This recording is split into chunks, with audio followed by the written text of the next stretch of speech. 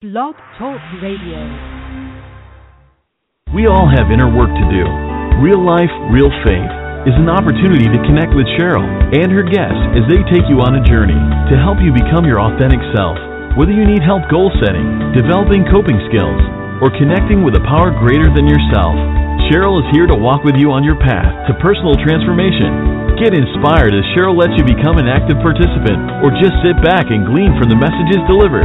It's Real Life, Real Faith with Cheryl Lacey Donovan. Hello, everybody, and welcome to Real Life, Real Faith. This is your host, Cheryl Lacey Donovan, and we have an exciting show scheduled here for you tonight. We have none other than all of the authors from The Soul of a Man 2, Make Me Wanna Holler, as well as all of the authors from No Test, No Testimony, Evidence of God's Faithfulness. These are two anthologies that we believe are going to transform lives and change the way people think about themselves and their future purpose and destiny.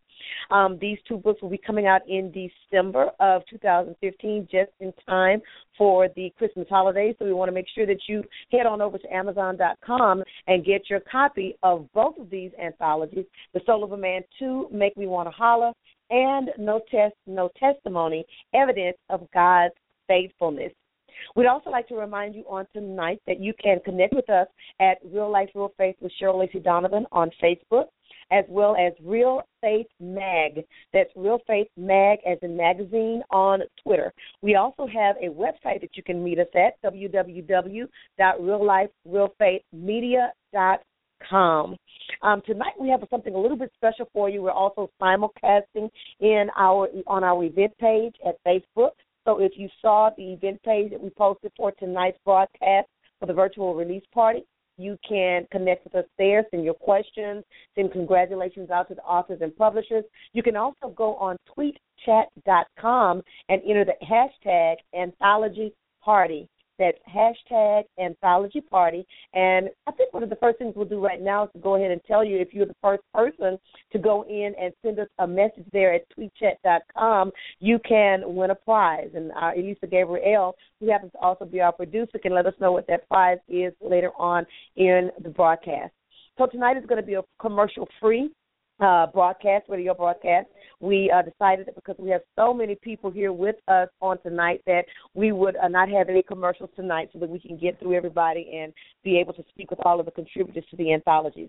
So without any further ado, we're going to go ahead and introduce tonight Marc Lacy. I believe he is on the line. We happen to share similar last names, at least that's my maiden name anyway, and I've had the pleasure of meeting Marc on several occasions and I'm very familiar with his body of work, so I'm sure that what he brings to The Soul of a Man 2 is something that you do not want to miss out on. So, Marc, welcome to the show, and I think I'm going to just start by asking you what you think this particular anthology is going to do for the people that read it.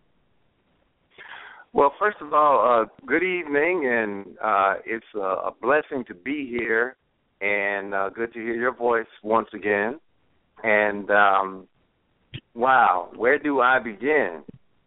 This particular anthology, I think, is going to hit home a lot quicker on many of the readers, simply because we're basically telling the real deal, and I think each particular story will definitely bear elements that everybody can relate to.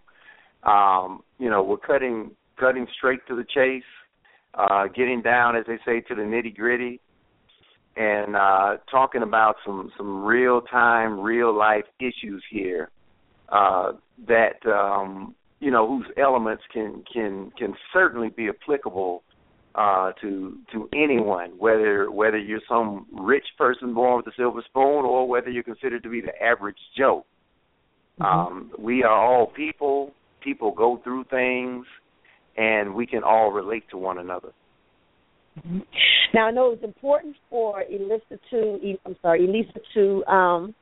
make sure that positive African-American male voices were being heard because of all of the different things that have been going on in our society right now. We're seeing a lot of things with police versus African-American males, and just a plethora of things that are really turning things upside down right now. And I knew that it was important to her that she utilized some strong African-American males that had something to say. How do you think that this book could impact what we're seeing right now, especially in light of things like Black Lives Matter? And I just have to say, for me, one of the things, I'm looking for in that entire movement is what the end game is, because right now I'm not sure that I'm seeing any type of strategy or any type of things that are occurring to help get us to where we're actually changing policy or changing mindset. So how do you think that Soul of a Man 2 is going to impact that? Well, first of all, I do feel that each of these stories is certainly a reflection of a positive African-American male role model who knows how to write, and who knows how to write well, who definitely debunks the stereotypes that are out there, and to draw a parallel to the current climate in which we're living. African-American youth are often in the news on the opposite side of the police. And, there have been, within the past 2-3 years, there have been a lot of severe, there have been a lot of cases where law enforcement acted in a severe fashion to whatever the youth may have done or said or what have you, and that seems to have like a rippling effect in society today. And to tie into what you said, I think we're living in a new age of enlightenment. We're living in a Renaissance age, a new age of Aquarius, where people are forced to open their eyes.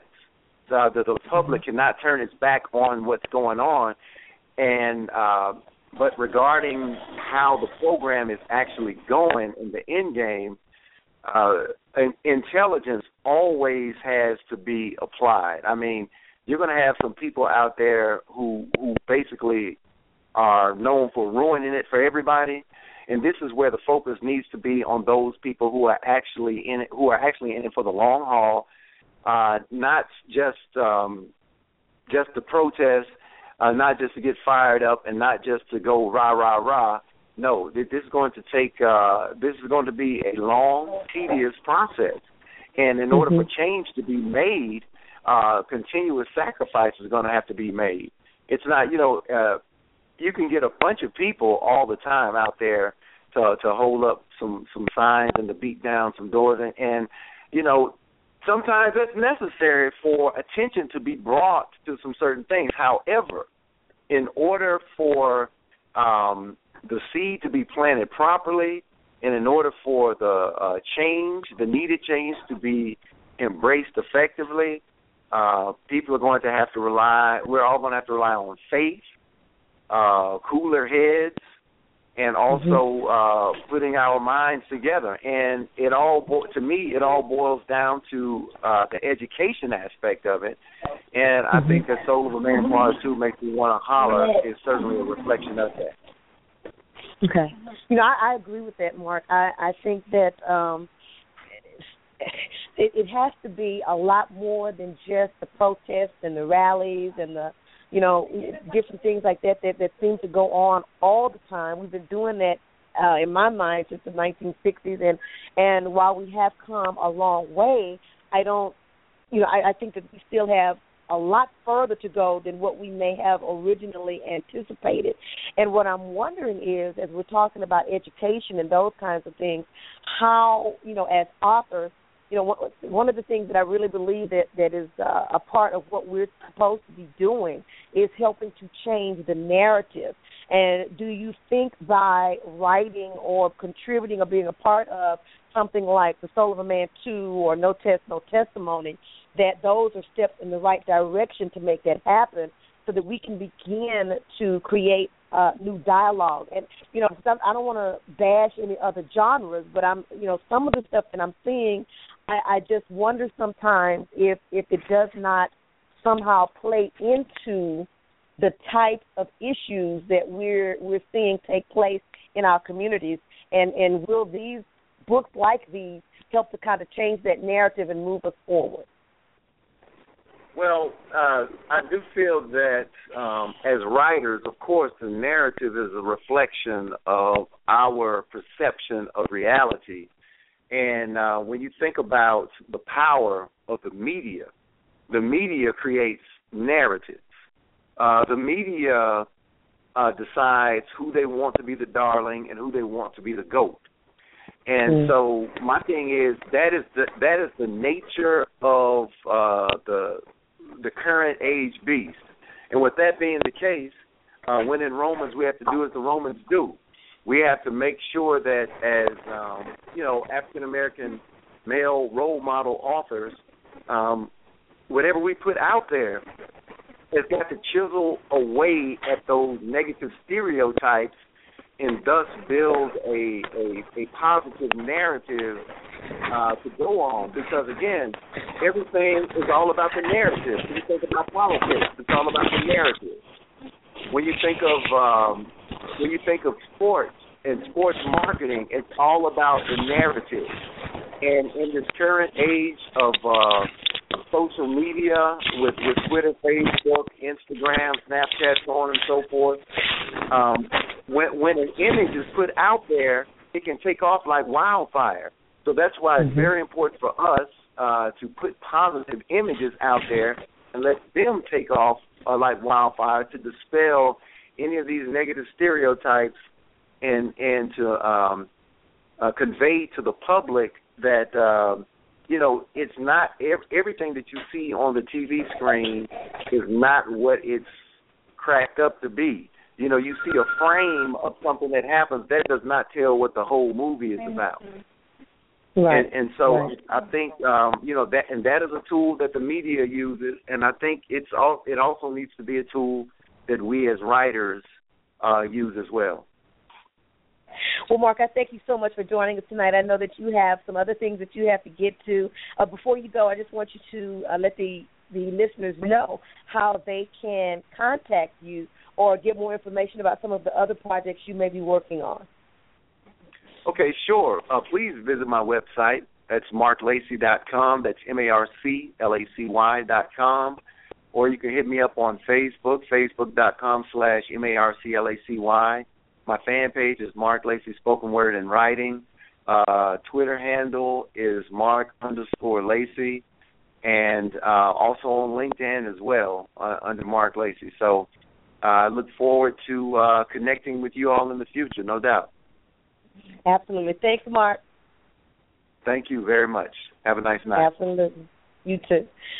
So that was Marc Lacy. He is one of the contributors to Soul of a Man 2, Make Me Wanna Holler. And right now I'm going to have to defer to Elisa Gabriel, who I know is on the line tonight, and have her to let me know the other people who are available to speak with me. I am in a location where it is difficult for me to be able to see the board. So we're having a few technical difficulties. But Elisa, if you just let me know who's there, then I can go ahead and speak with them. Okay. Well, good evening, everyone. I'm so excited about the show tonight. So next up will be Shamarian Bradley from No Test, No Testimony. And right after her will be Shakeim Edmonds from The Soul of a Man 2. Great. Y'all, that was a big thing for Alyssa. Y'all need to be out there clapping it up for her. She doesn't do a whole bunch of the in the front work, but I tell you what, I think that she is more than capable, and I'm glad to have her here helping me to co-host tonight.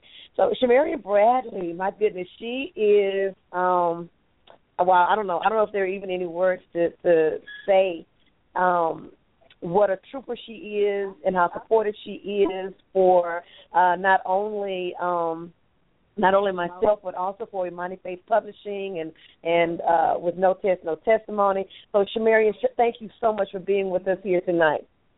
It is an honor to be with you. So I give God glory for Elisa stepping to the front on tonight. Woo-hoo! So, listen, how important was it for you to be a participant in No Test, No Testimony? Oh, my goodness. It is just a phenomenal experience. It is just an amazing platform to be able to tell my story. It's just not only to be a part of the anthology, but to be in the presence of such phenomenal authors that we have together. I mean, these women add so much to my life, and I'm just, like, very thankful.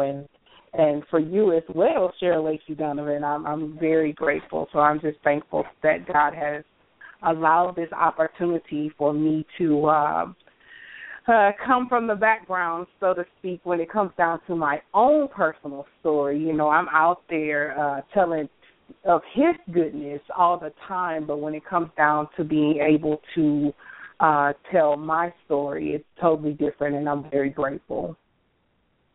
Well, you know what? Since you did mention that, why don't you tell us a little bit about your story in No Test, No Testimony? You don't have to go through the whole thing, but just give us sort of a synopsis of what we can expect from what you bring to the table. Right. So, my testimony is a desperate determination, and just taking it back from childhood. It was a personal testimony from an experience that I went through as a child, the things that I went through as a child that caused me so much trouble in my teen years, starting in my childhood, in my teen years, and then on to an adult. And people really don't believe that if you have not been healed from things that happened to you in the past, that it will definitely carry over into your future. And if you're not careful and not healed from those things, then they can cause you to be in a place that's not pleasing to God. The help of God and finding out who I am through Christ Jesus, I was able to overcome so many obstacles, so many stop signs and pitfalls and many other things that I had fallen into. And I was able to desperately be determined to be healed and delivered from the things of my past. So I'm super excited. I believe that my testimony, and as well as the others, will be one that will reach many, and it will be a blessing.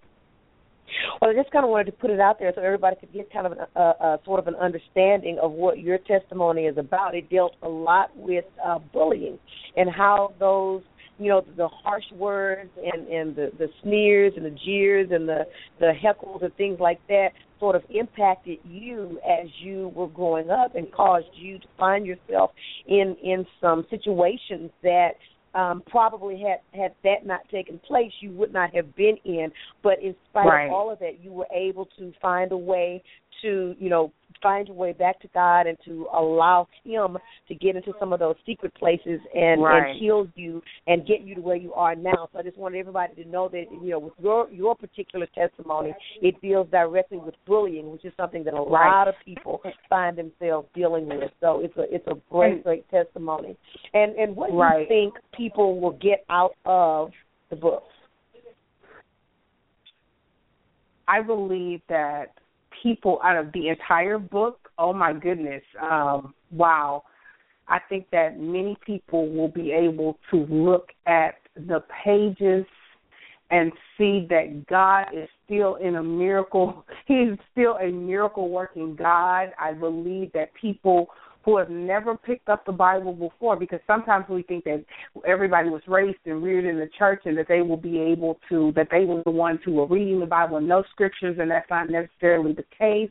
I believe that this anthology will bring someone to truly know what God is capable of doing, because they not only will they be able to just hear the things, but they will be able to read real stories, real life, real faith stories of people who have gone through many different hardships in life and how they have overcome.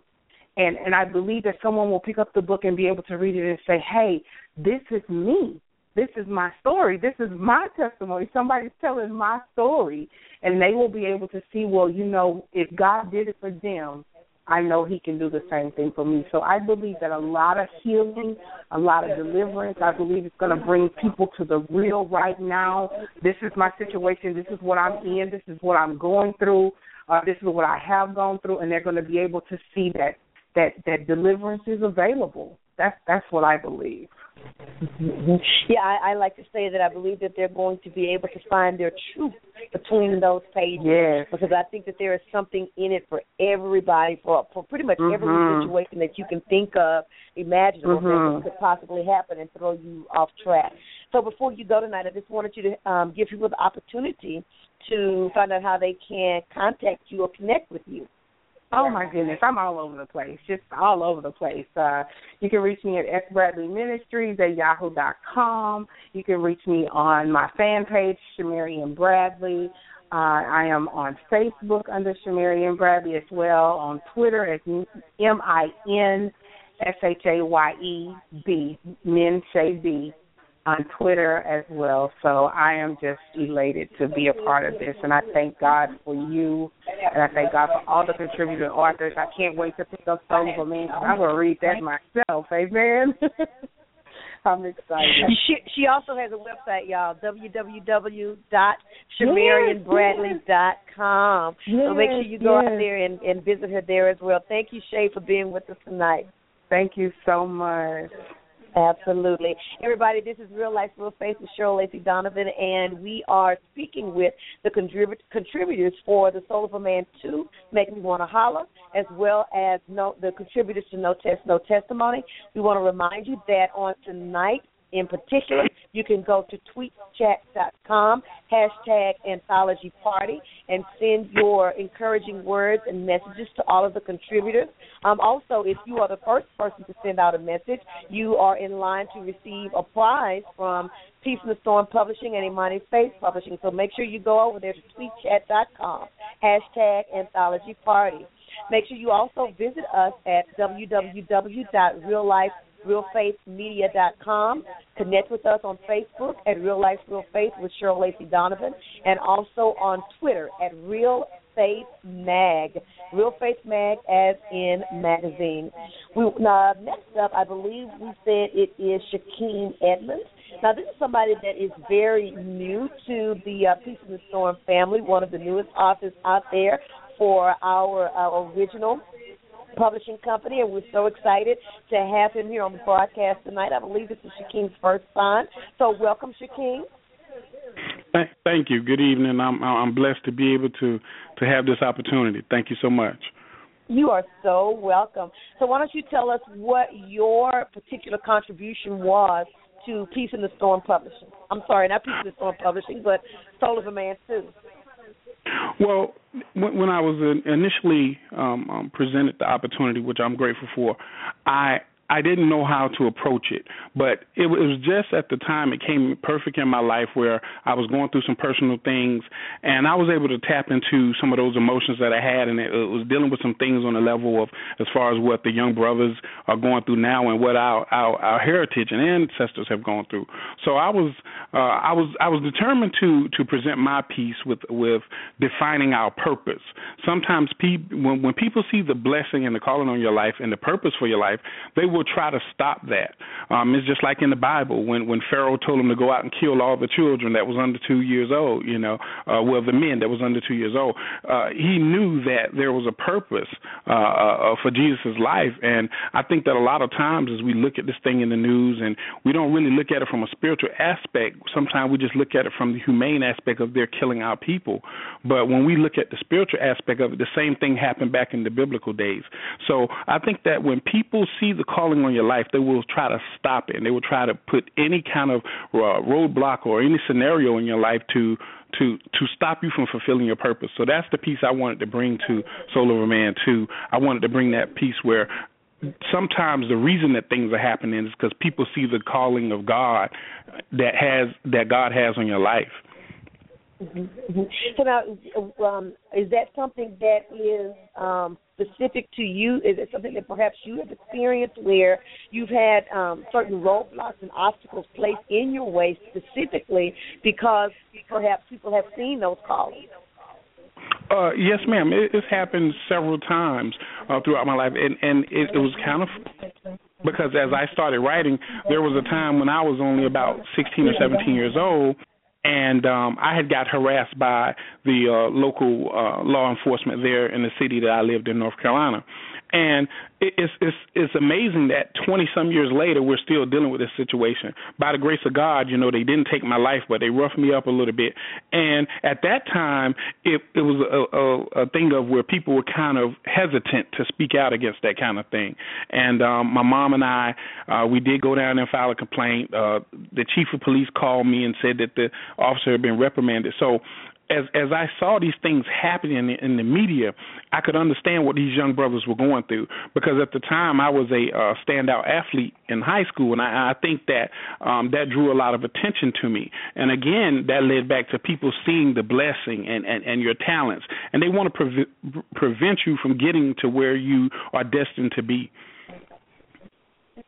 Mm-hmm. So what do you think when people read Soul of a Man 2, Make Me Wanna Holler? What do you think they will get out of it or from it?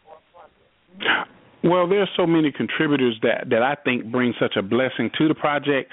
I think it's going to touch on every level. There was a time I wrote a little blog myself a couple years ago where I felt like there was a disconnect between the youth and our older people. And I think this is going to cover all the echelons and levels of the black community, especially since it's geared towards men. I think it's going to touch us all. And that's what's important for me. As I was writing, I thought about some things, and there were some things I put in there. I thought all the way back to when Martin Luther King was standing up for our rights, and then here we are today, still battling some of those things, but we are progressing. And I mean, we look at it and say, okay, we got a black president, but you know, sometimes what's on the surface, you got to get a little deeper to see the true meaning of what's going on, and sometimes the people will give you something to make you think that you're progressing, but you're not. But we've got to believe in our purpose and know our purpose and understand what these people are trying to do to our destiny. Mm-hmm. I think you did something very poignant when you said that the connection that's going to be drawn between the older African-American males and the younger African-American males. I know that there is a verse in the Bible, in Titus 2, I believe it is, where it talks about the older women teaching the younger women and the older men teaching the younger men, and just basically bridging that gap and being able to have communication between the two. How important do you think that is, especially with regard to what we're seeing happening right now in our community? Because I know that you have the younger people thinking that, you know, they know everything, and that the older foot soldiers, if you will, haven't been effective in really bringing us to where we need to be. And then you have the older ones saying, well, you know, y'all don't know everything, and there are some things that you can learn from us and the tactics that we use in the organization.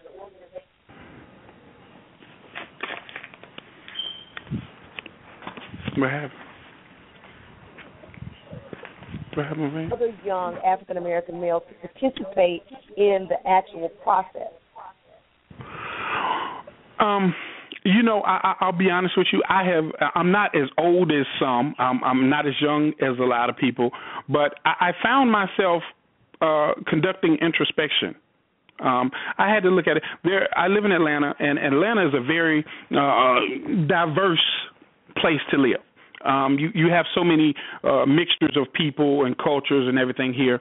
So a lot of times when I'm riding through certain neighborhoods or I'm certain places, I felt, even as I'm you know, just approaching 40, I felt that there was a disconnect between myself and the 18-year-olds or the 19-year-olds, and even younger, that you see around the community. You know, I didn't realize that they considered me old, and that was a culture talking a reality check for me, because I'm like, I'm not that old. And then I looked at myself, looked at the people who were 70 and 80 years old, and I said, there's a missing piece here. There's something missing here, because what happens is the older guys don't want to talk to the guys like myself, because, you know, they don't feel that we can connect to the struggle that they went through. And then myself, I feel like that possibly at one point in time there was no connection between the guys that were young, 20, 25 years younger than myself. But the reality to it is we're all the same. We all have the same desires. We're just doing it at a certain level. You got the tech-savvy generation now. So you've got to take advantage of those pieces. And I think that what myself and the older gentlemen, they need to reach down to me so that I can reach down to the younger ones. And we've got to strengthen ourselves and educate ourselves and keep drilling into our brothers and sisters that, hey, you have a purpose. God created you for a purpose. And one of the pieces that I narrowed in on in my piece of the Soul of the Man was I wanted to speak directly to the felons. And recently I went home to my grandmother's funeral, and several of my cousins were talking to me, and their heads were down, and they were like, well, I got a felony, and, but I wanted to explain something to you. It's not over. Yeah, you got to strike against you. You just got to work a little bit harder. And where people are not affording you opportunities or jobs, you got to create one, whether it be going to wash cars, whether it be getting you a food truck, whatever the circumstance is, you still got to battle that because that's what people want to influence in your head and put in your head that it's over for you, and it's not.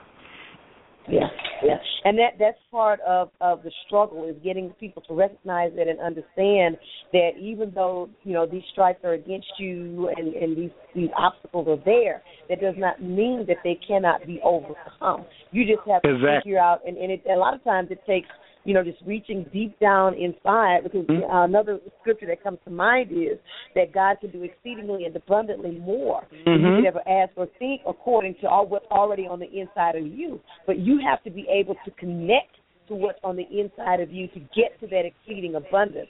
And sometimes I think that's the missing link. But Shakeim, I thank you so much for being with us here on tonight. And before you go, I just want you to let our listeners know how they can contact you or connect with you. Okay, thank you for having me.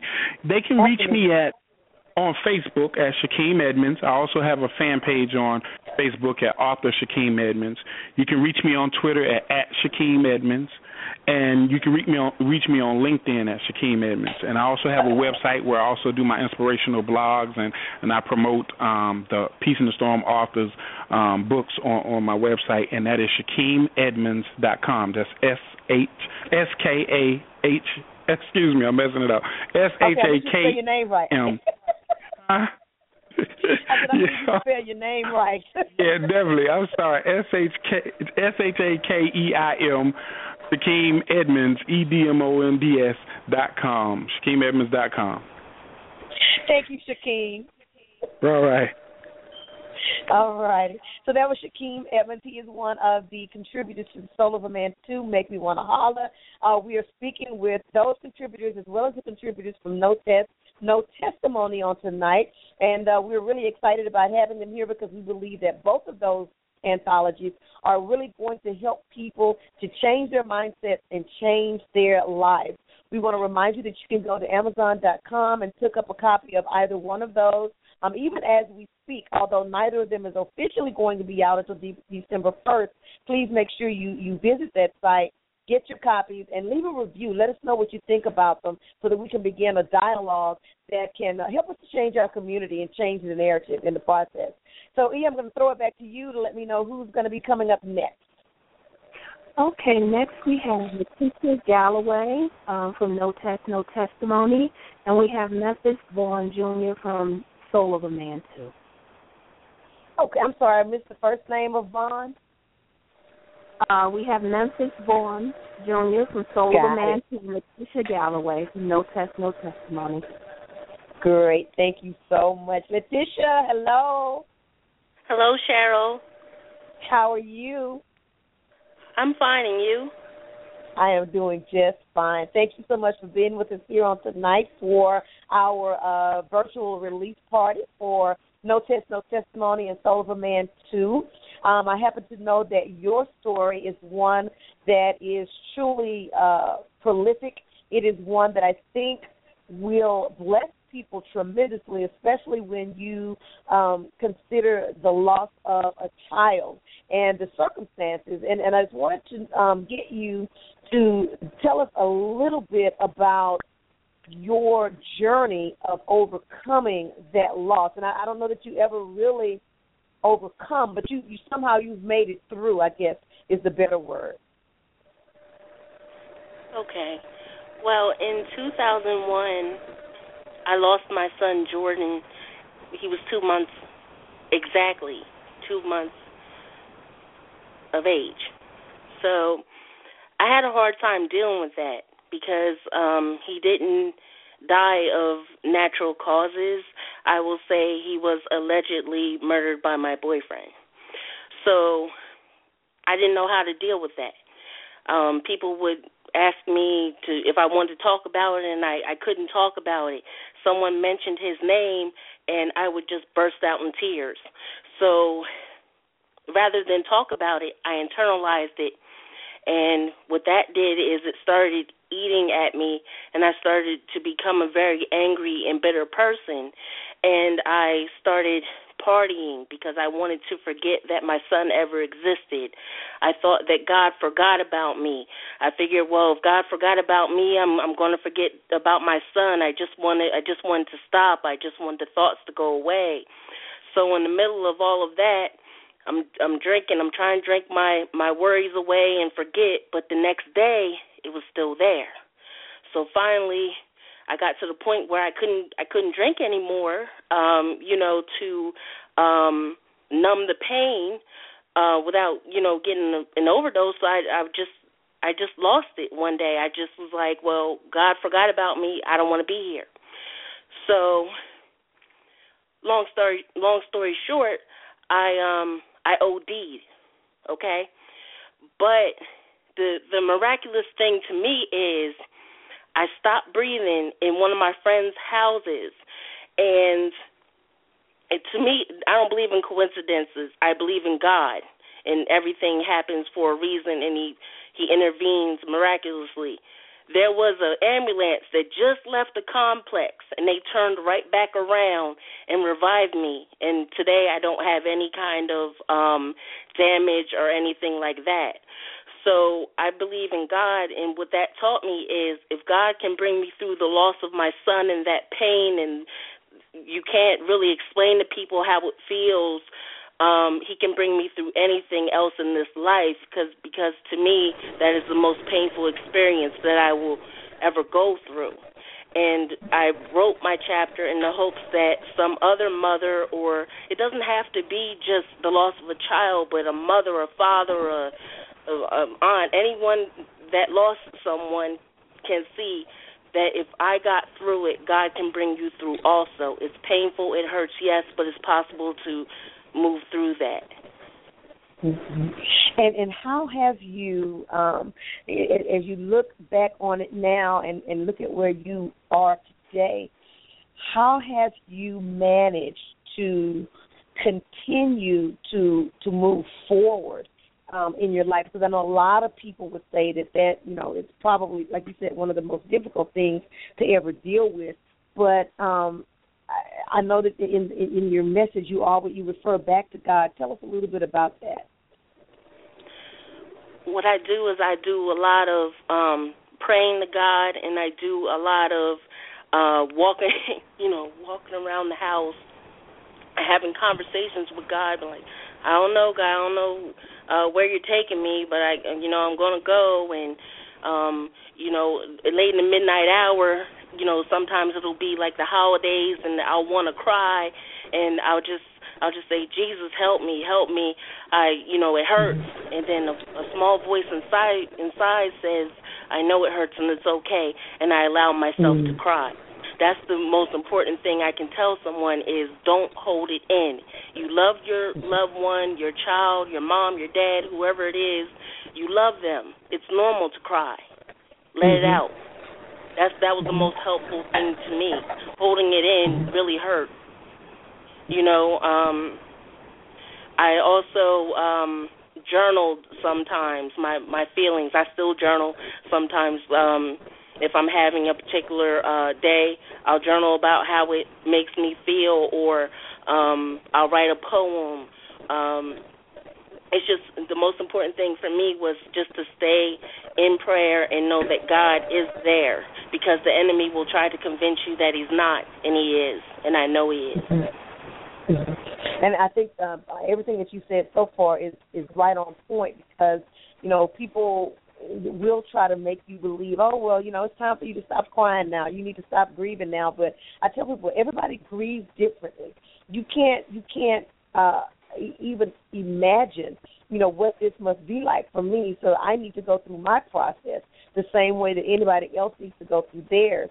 And, the journaling, I know that journaling helps a lot. I haven't lost anyone quite that close to me, but there are other things that I have grieved for in my life, relationships and things like that. And the journaling process definitely it helps to get it down on paper and to actually see it and be able to look at it for what it is, so that you can get to the other side, so to speak. Now I know sometimes it's difficult for people. When they know somebody that's gone through something this horrific and, they want to console them, they want to help them through, they want to be there for them, but sometimes you just don't know what to say. What would you tell someone that is trying to console an individual that has lost, in particular, someone that's lost a child? Sometimes I think it's a habit to want to find a solution for the other person that's crying or upset. Sometimes people don't want you to find a solution. They just want you to listen, and all they need is a hug. That's the most. I remember when that happened to me, I didn't really want a solution and, talking about it's going to be all right. And then, because in that moment, it doesn't feel all right. The person just may need to vent or to cry. Just give them a hug and let them talk. And then if they want a solution, more often times than not, they're going to ask you, what should I do?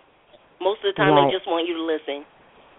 Right. Well, I think that was very important. Listening, I think, is right up at the top of the list. So I thank you for that, because I think, like you said, people don't really know what to do. They don't really know what to say, and it's easier to try to fix it than it is and give a solution than it is to just sit and listen and help the person talk it out and talk it through.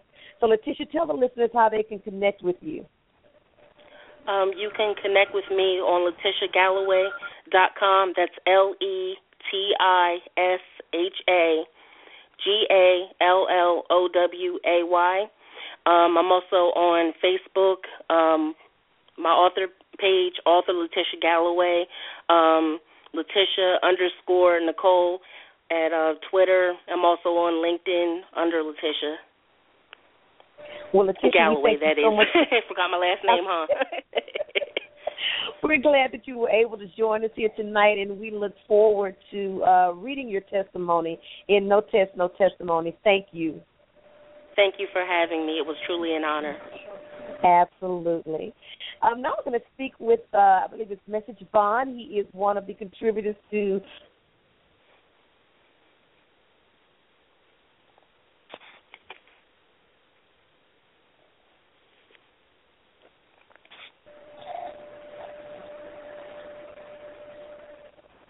Hello. Hello, this is Memphis. Hello, sir. How are you? I am doing fine. How about yourself? I am doing just fine. The first question that I wanted to pose to you is this. With everything that we are facing right now in our community, how important do you think that it is for books like Soul of a Man 2 to be out there for, in particular, our younger African-American males to read? I think it's very important. I think the authors in the book are there to share their diverse experiences, but then there are also many similarities between each of the authors that they've encountered in their lives.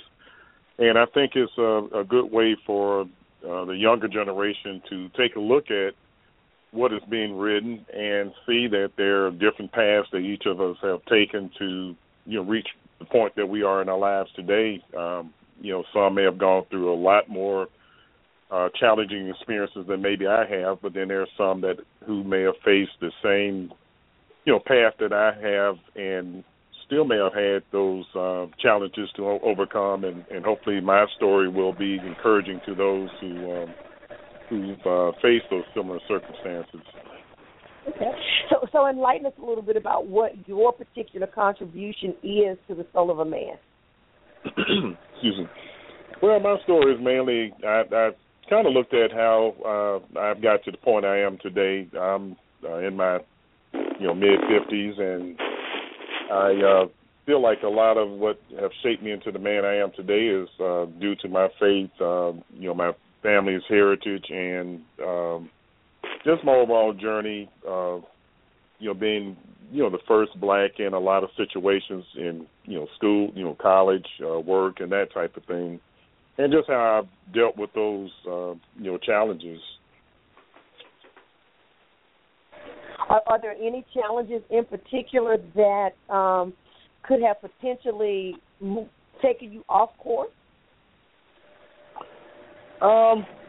Probably, I would probably look back at college as probably being the time that I had to, really sort of hunker down and deal with some of those things. I had the benefit of attending a HBCU and a predominantly white university.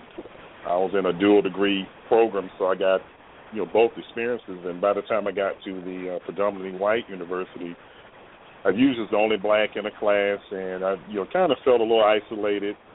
And it took a while, and just, reaching back to family and friends and different mentors I had to help me, deal with that experience. And I think without that, I probably would have floundered and maybe given up without getting a degree and being able to pursue my profession. So I think having a strong family background, a good church family, a good circle of friends, really made the difference in my life. And I feel like that's the message I'd like to get across to a lot of the readers is you have to surround yourself with positive people and those who can help you in the times when you face those adversities.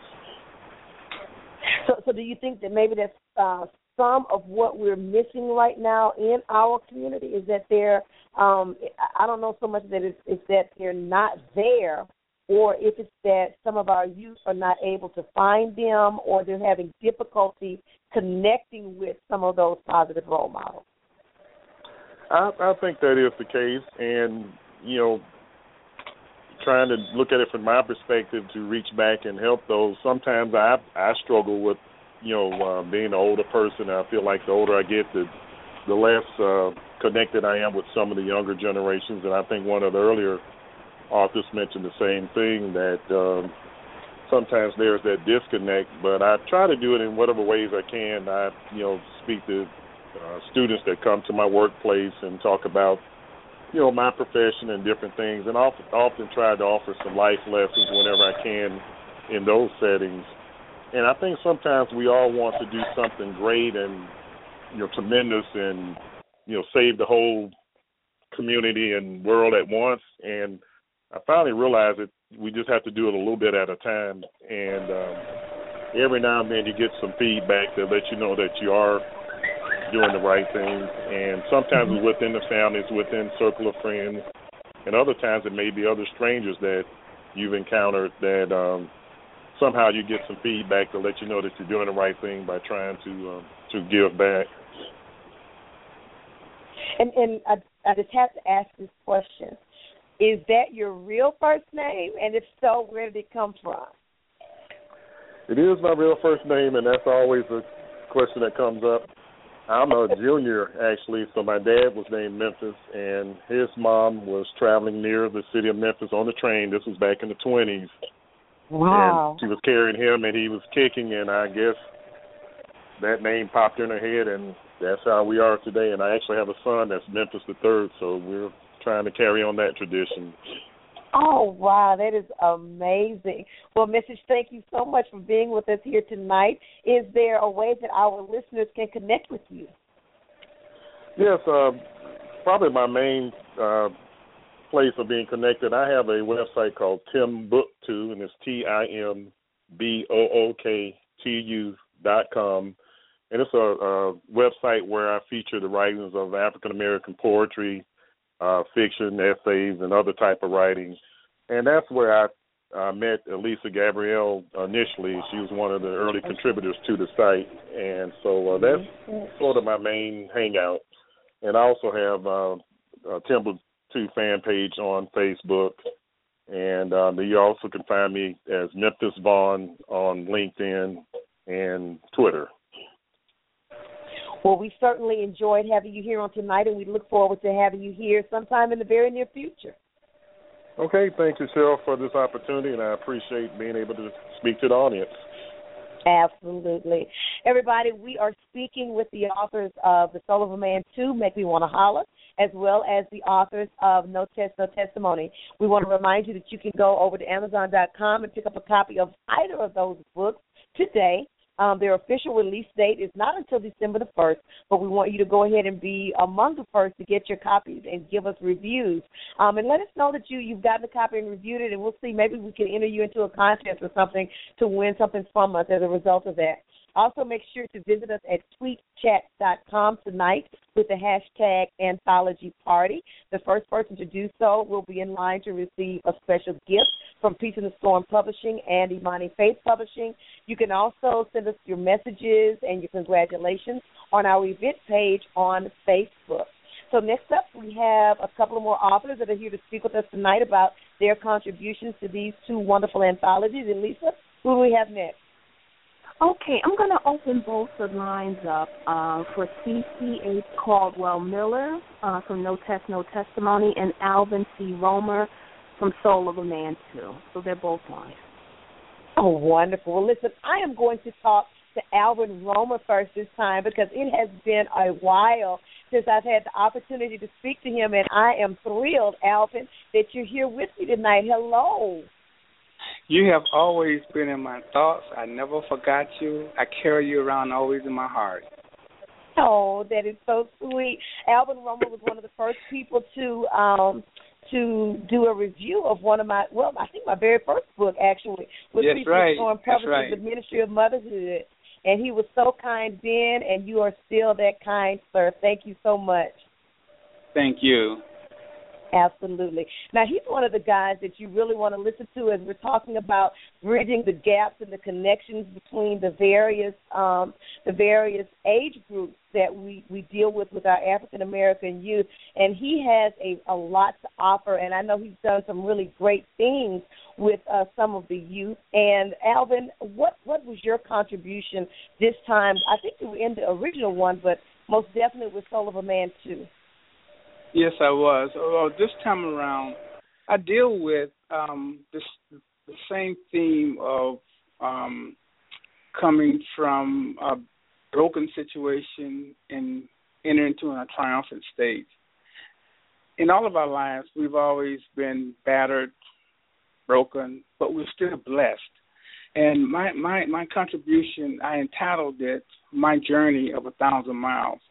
And it deals with several different situations that I've gone through that have brought me in a situation where I can hold on, and if I should fall, and I did fall, but I landed on my feet. And I give 3 different instances of how one can make their lives better by living a righteous type life. And I give examples of biblical people in the Bible that went from mediocre to magnificent or were corrupted, but they were able to correct themselves. So in your mind, Alvin, when you're looking at all of the things that are occurring right now in our communities, what do you think we can do to help bridge that gap better? Because I really believe that until we are able to do that, we're going to continue to see a lot of the breakdown that we're seeing right now. Well, in order for us, when I say us, I'm speaking generically of black men, we have to reclaim that which we have lost or that which we have never had. Hello, are you still there? Yes, hello? I'm here. Yes, okay, I'm here. Yeah, and one of the main things I have always advocated, we need to reclaim our community because the British that raised me no longer exists. We have to make sure that we can get it away from the disenfranchisement of those communities where self-family communities are really, galvanized. And a lot needs to be done. Like in transition, I'm still trying to stand up for accountability. And one of the things I feel that we need to do is get back to a Christian value set. And I think one of the key things you said is accountability and in being responsible and taking responsibility for the things that we do, and tying that even into what Message said a few moments ago, doing it one person at a time. I think a lot of people don't get involved because they feel like, oh, well, I can't make a huge difference. I really can't impact, a lot of people or a lot of change. But if everybody just did a little something, I think that would take us a long way. You're absolutely right. I think that, when Jesus came looking for Adam in the Garden of Eden, he was hiding. And my point today, even in the first book that was out there, The Soul of a Man, I asked the question, where are the men? Where are you? Are they still hiding? And I asked women, how well do you know your man? Do you know that he's time that can stand up? What is he hiding in his soul that needs to come and be, exposed? So in order for us to reclaim any type of accountability, we must be able to look at the creature in the water and straighten it up. Because as crooked as it should be, we should be able to see the bigger picture and step outside of boundaries to be accountable. And sometimes, though, Alvin, that can be really difficult because that means that you have to be able to identify your truth. And for some people, that truth is not necessarily what they want to see. But I think that's what it's going to take to get us to where we want to be. Being responsible, particularly women, I just have to put it out there like it is. We are talking about real life.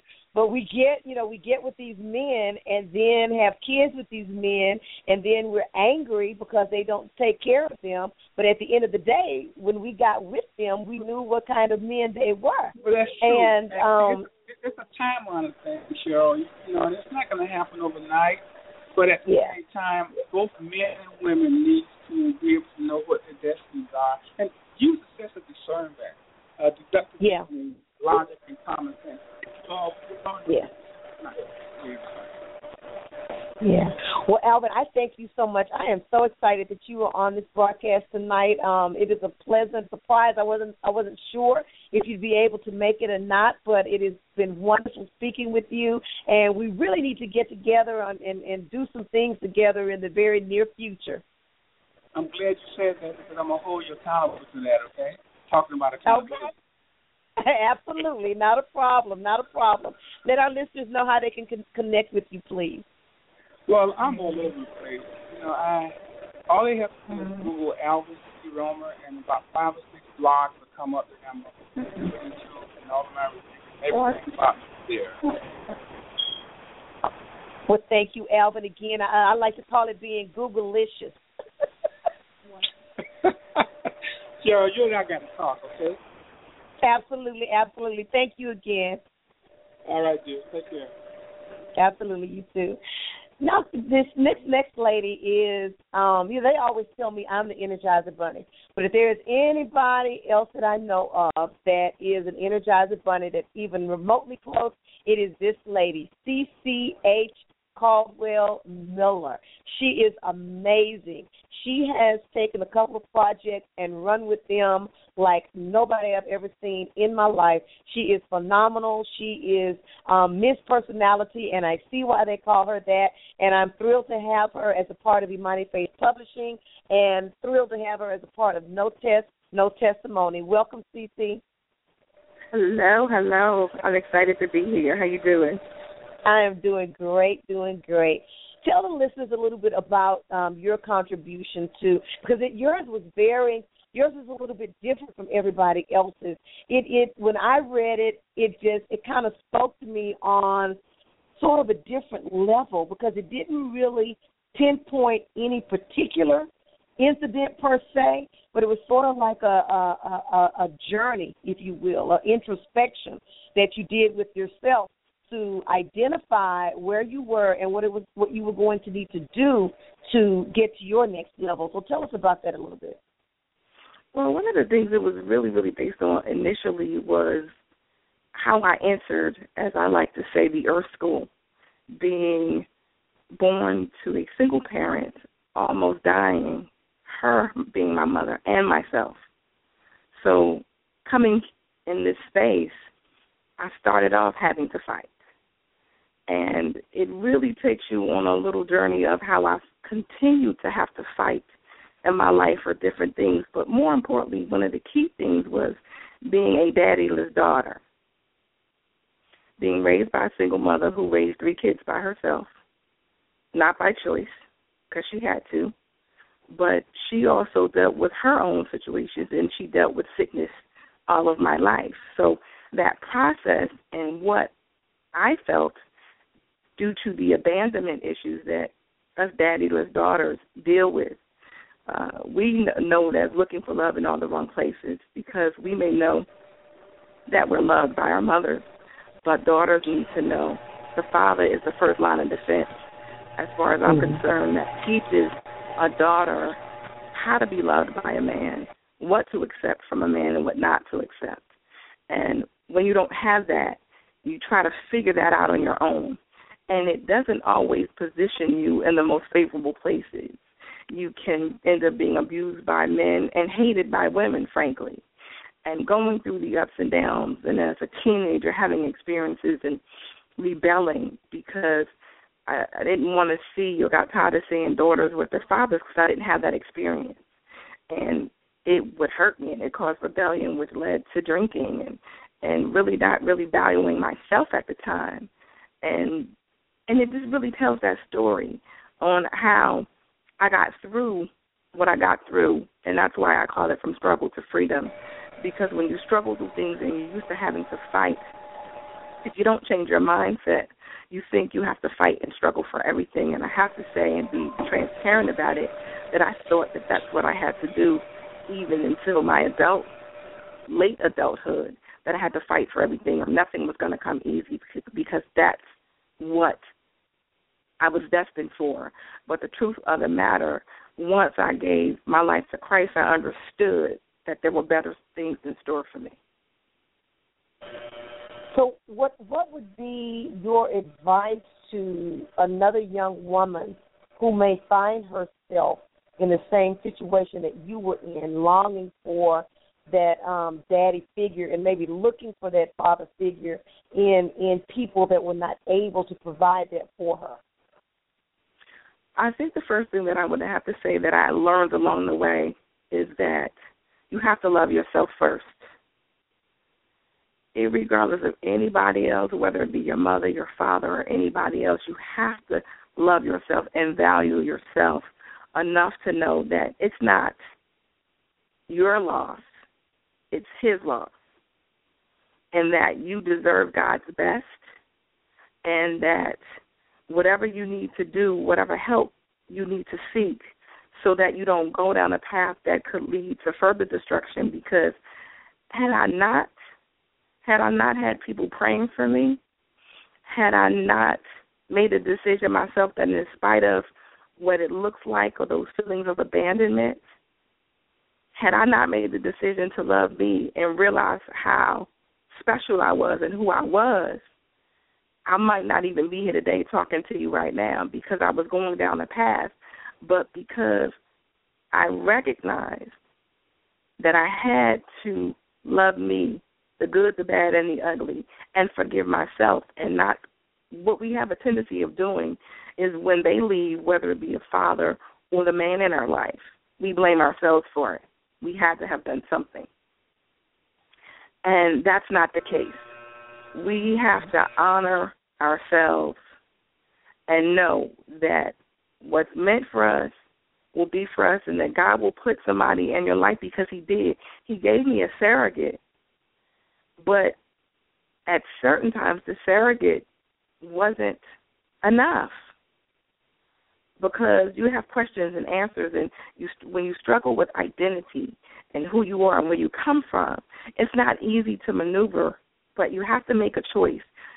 Either you're going to allow it to continue to dictate your future, or you're going to take control of it and realize that you're going to move from where you are to where you want to be, and understand that knowing in God's divine time, He will put someone in your life that will make you forget that person never existed.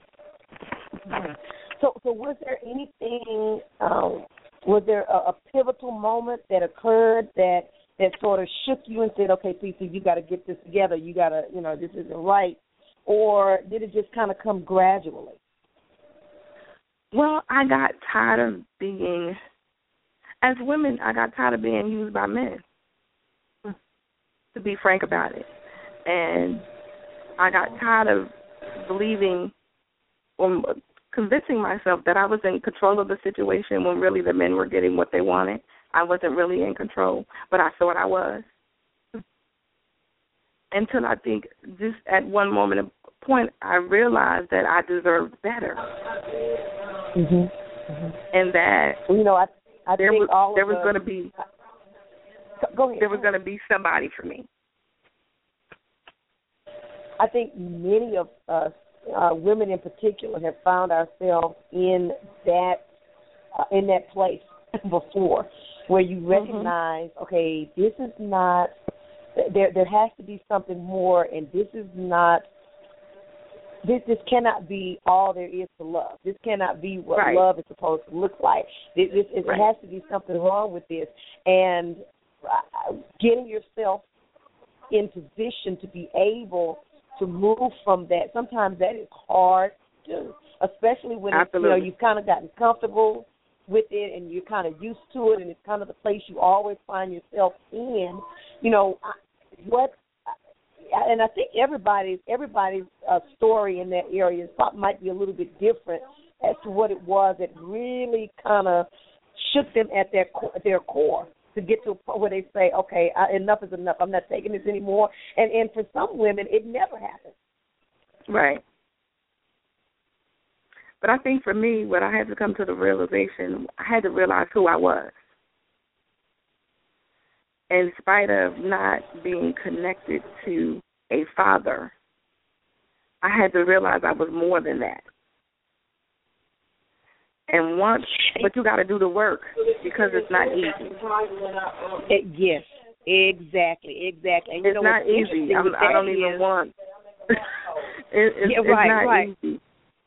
Yeah, it's hard to do. But about what you just said is that you were able to still get a connection with God, even though you didn't have a connection with your earthly father. And for some women, that is difficult because when they think about God being a father, they begin to see Him in light of their earthly father, and it is hard for them to come to grips with a God that loves them unconditionally and is there for them no matter what, when that has not been their experience in the natural.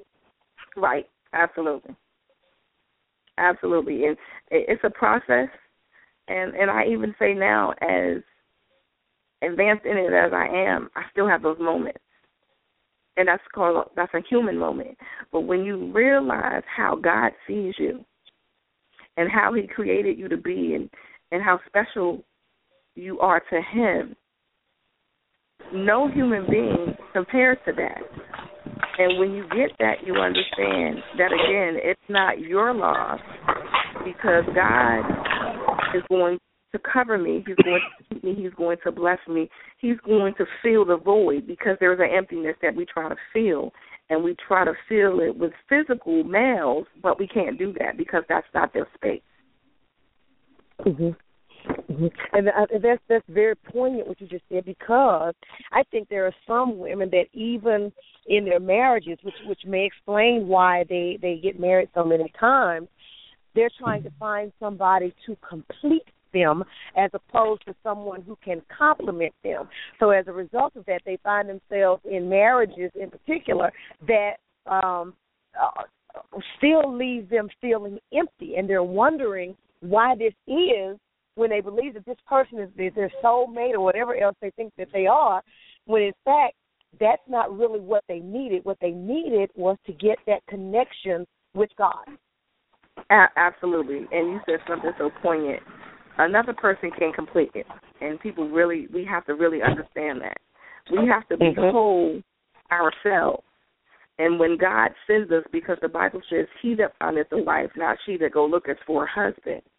When we are out of alignment, we are dealing with a lot of things because we're out of order. And when we allow ourselves to fall in divine order, then things start to fall in place. Not that we won't go through or experience these things, because we will, but I liken to say, I would rather go through what I've gone through in my life, knowing that God was my Father, than not having him in my life at all. Absolutely. Absolutely. Cee Cee, as always, it has been wonderful speaking with you.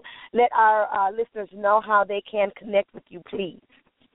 Well, you can find me on Periscope, Twitter, Facebook at Spoken Word Diva. You can find me on LinkedIn at Cee Cee H Caldwell-Miller. You can Google me if you like. I'm Googleicious, so I'm out there. I love it. So you can find me and connect. You can email me at spokenworddiva@gmail.com. Just connect, because I love people and I love connecting. So that's how you can do it. Absolutely. Cee Cee, once again, thank you so much. Thank you. It was my pleasure. Absolutely. Everybody, we are speaking with the prolific powerhouse authors of both Peace in the Storm Publishing and Imani Faith Publishing as they prepare to release 2 brand new anthologies in December, The Soul of a Man 2, Make Me Wanna Holler, and No Test, No Testimonies. We want to remind you to please go over to Amazon.com and get your copy of both of those books as soon as you possibly can. Leave us a review. Let us know what you think about it, and let's have some dialogue about how we can change the narrative one story at a time. So at this point, I believe we probably still have some contributors to speak with. So Elisa, let me know who's next. Okay, well, I'm going to open up this segment to the Soul Brothers, and we have 4 of them on the line from The Soul of a Man 2, and that's H.M. Trey, Brian Ganges, Alvin L. Horn, and Navi Robins. Oh, great. All of these guys, I love them all. I've had an opportunity to work with several of them in one capacity or another, and they are some amazing men. You know, when I hear them try to tell us that, you know, African-American men or this or they're that or what they're not doing and how they're not performing and how they're not whatever, these are some of the men that belie that very subject. It's not true. There are African-American men out here that are doing their thing. They're trying to uplift their communities. They're trying to inspire people, and they're trying to make a difference. And these are some of them. And I think I want to start with Brian Ganges. He is my brother from another mother. I love this guy. We've known each other for quite some time, and actually I introduced him to Elisa Gabriel and Peace in the Storm Publishing some years ago, and we also used to do a radio broadcast together years ago with Red Church Radio. So, Brian, thank you so much for joining me tonight. Thank you for having me. Appreciate it. Absolutely. So what are you talking about in Soul of a Man 2? I know that part of the original Soul of a Man, and that particular book actually won an African American Literary Award because you guys did such an excellent job of contributing to the work and putting in some really great stories. So what are you talking about this time for Soul of a Man 2? In Soul of a Man 2, I talked about a story that is very dear to my heart. And it's a real story, and it's an incident that I had back in the early 90s after the Rodney King incident. I was driving home one evening, and I had a car crash driving from North Carolina to Jersey, and there was a white cop had come on the scene to report what had happened. And you could tell that he had a chip on his shoulder for whatever reason, and he was just looking for a reason to have something go down. And I was looking for a reason for him to make something go down. And we were going to have a real bad incident there, but my dad was there, and he was the calming force that allowed cooler heads to prevail in that situation. And from that situation, and what I further detail in the story, is the importance of having a father in your life. My father is still very active. I'm a grown man, but my dad is still an active part of my life. He's still an active mentor and a counselor, and a person I can bounce off of. And he was I was raised by my dad and my mom, but my dad was a very present and active father. And in many ways, unfortunately, I'm an anomaly in the black community because I have a very active father in my life. Most of my friends growing up didn't have, their fathers present. So I talk about my relationship with my dad, and that incident in particular, and how having him in my life to guide me, to lead me, and to show me, how to navigate situations was very critical, because that could have ended up in me getting a jail sentence or a death sentence. So having my dad in my life has definitely been a benefit, that's for sure. And that's basically what I talk about in the piece. Yeah, and I can see how that is extremely important.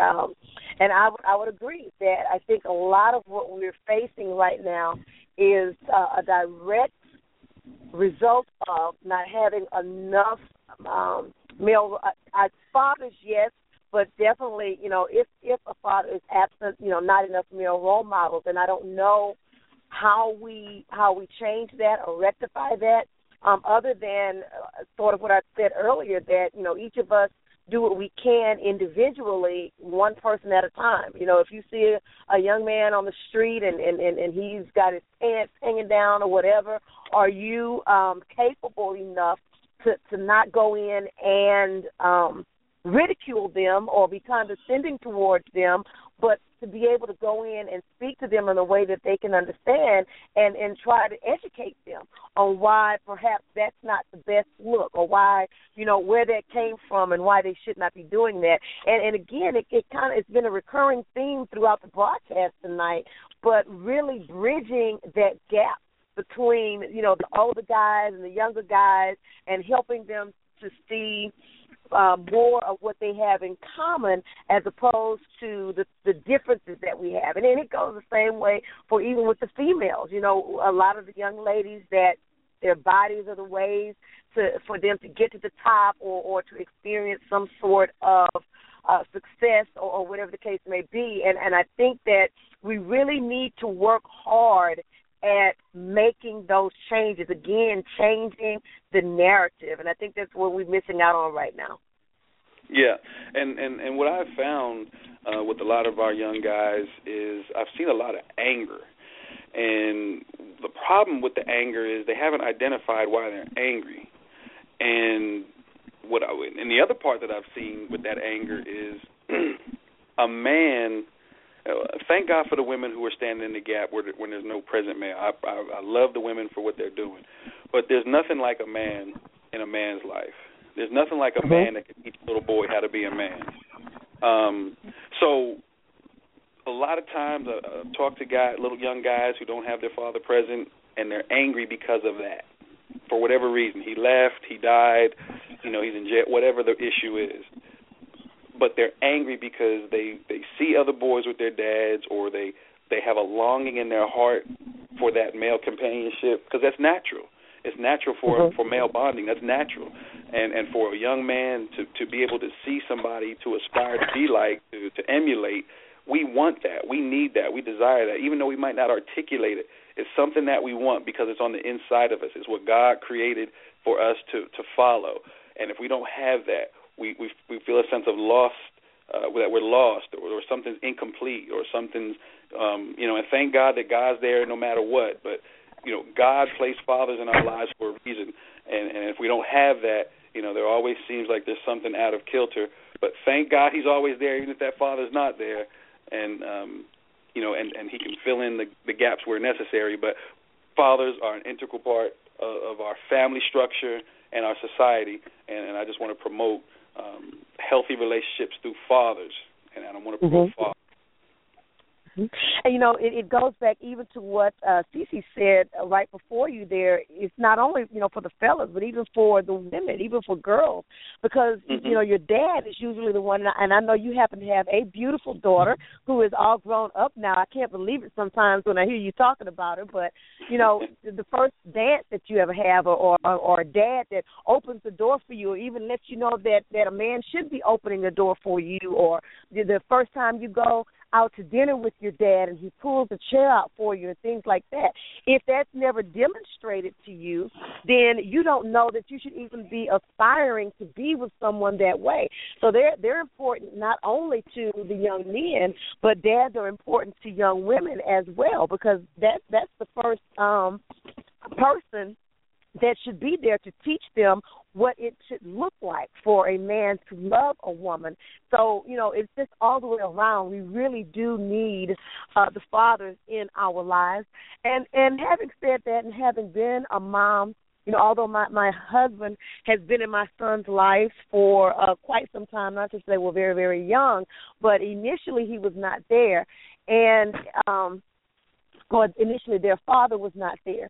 And it can make a difference, but it is important to try to find someone that can fill in the gap, because while I definitely do believe that, and many women have done so, raised some really wonderful men, it's a whole lot more difficult when you don't have a role model there. And for most of them that were successful, they found somebody. It might not have been a husband or it might not have been their father, but they found someone that filled in that gap anyway, because absence of that, they don't know what to do. They don't know how to be.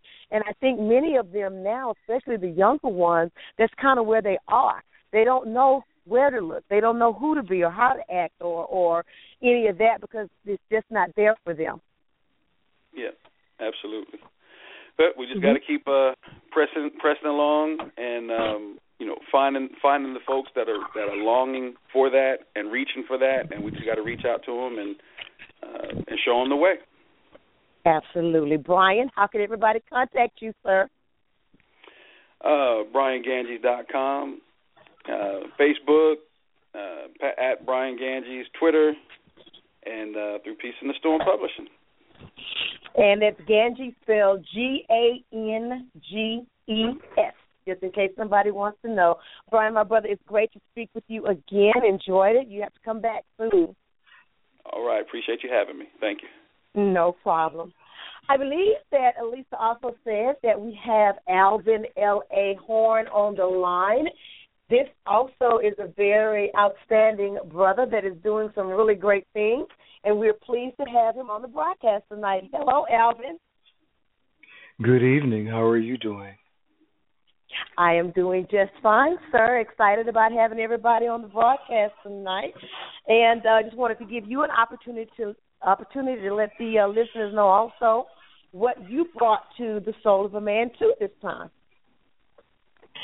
I first want to shout out to Brian there. He hit on some very important topics and about, manhood and his father. And I have a little part in my story. I wrote in Soul of a Man too about an interaction I had with the police, and I had my young daughter with me, and it kind of just really took me back there.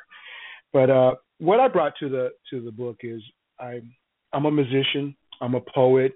I definitely do a lot of spoken word, and I've been rather known for that. And I want to bring a poetic type justice, a poetic type voice in taking us back through how our own personal history is mixing in society at different times when times have been changing, and how we have evolved during those times, and how do we encompass all the things that are going on around us as men, us as fathers, as many of us just in the workplace. How is that for us, and how does it impact us? How does it evolve when we're dealing with our youth, and going back to our beginning times in life when men were acted a certain age? Now, of course, you hear about the old school and the OG, and it's kind of laughed at a lot about by our youth. But I think we have to stay true to who we are as men and not get caught up in trying to be somebody younger than we are. We all laugh about the man that goes, he gets, he's lost his hair and he goes out and he buys a Corvette when he reaches a certain age, and we know that we all look at that person like, what are you doing? You've earned the right to be the age you are and to do the things you do and the things you've gone through.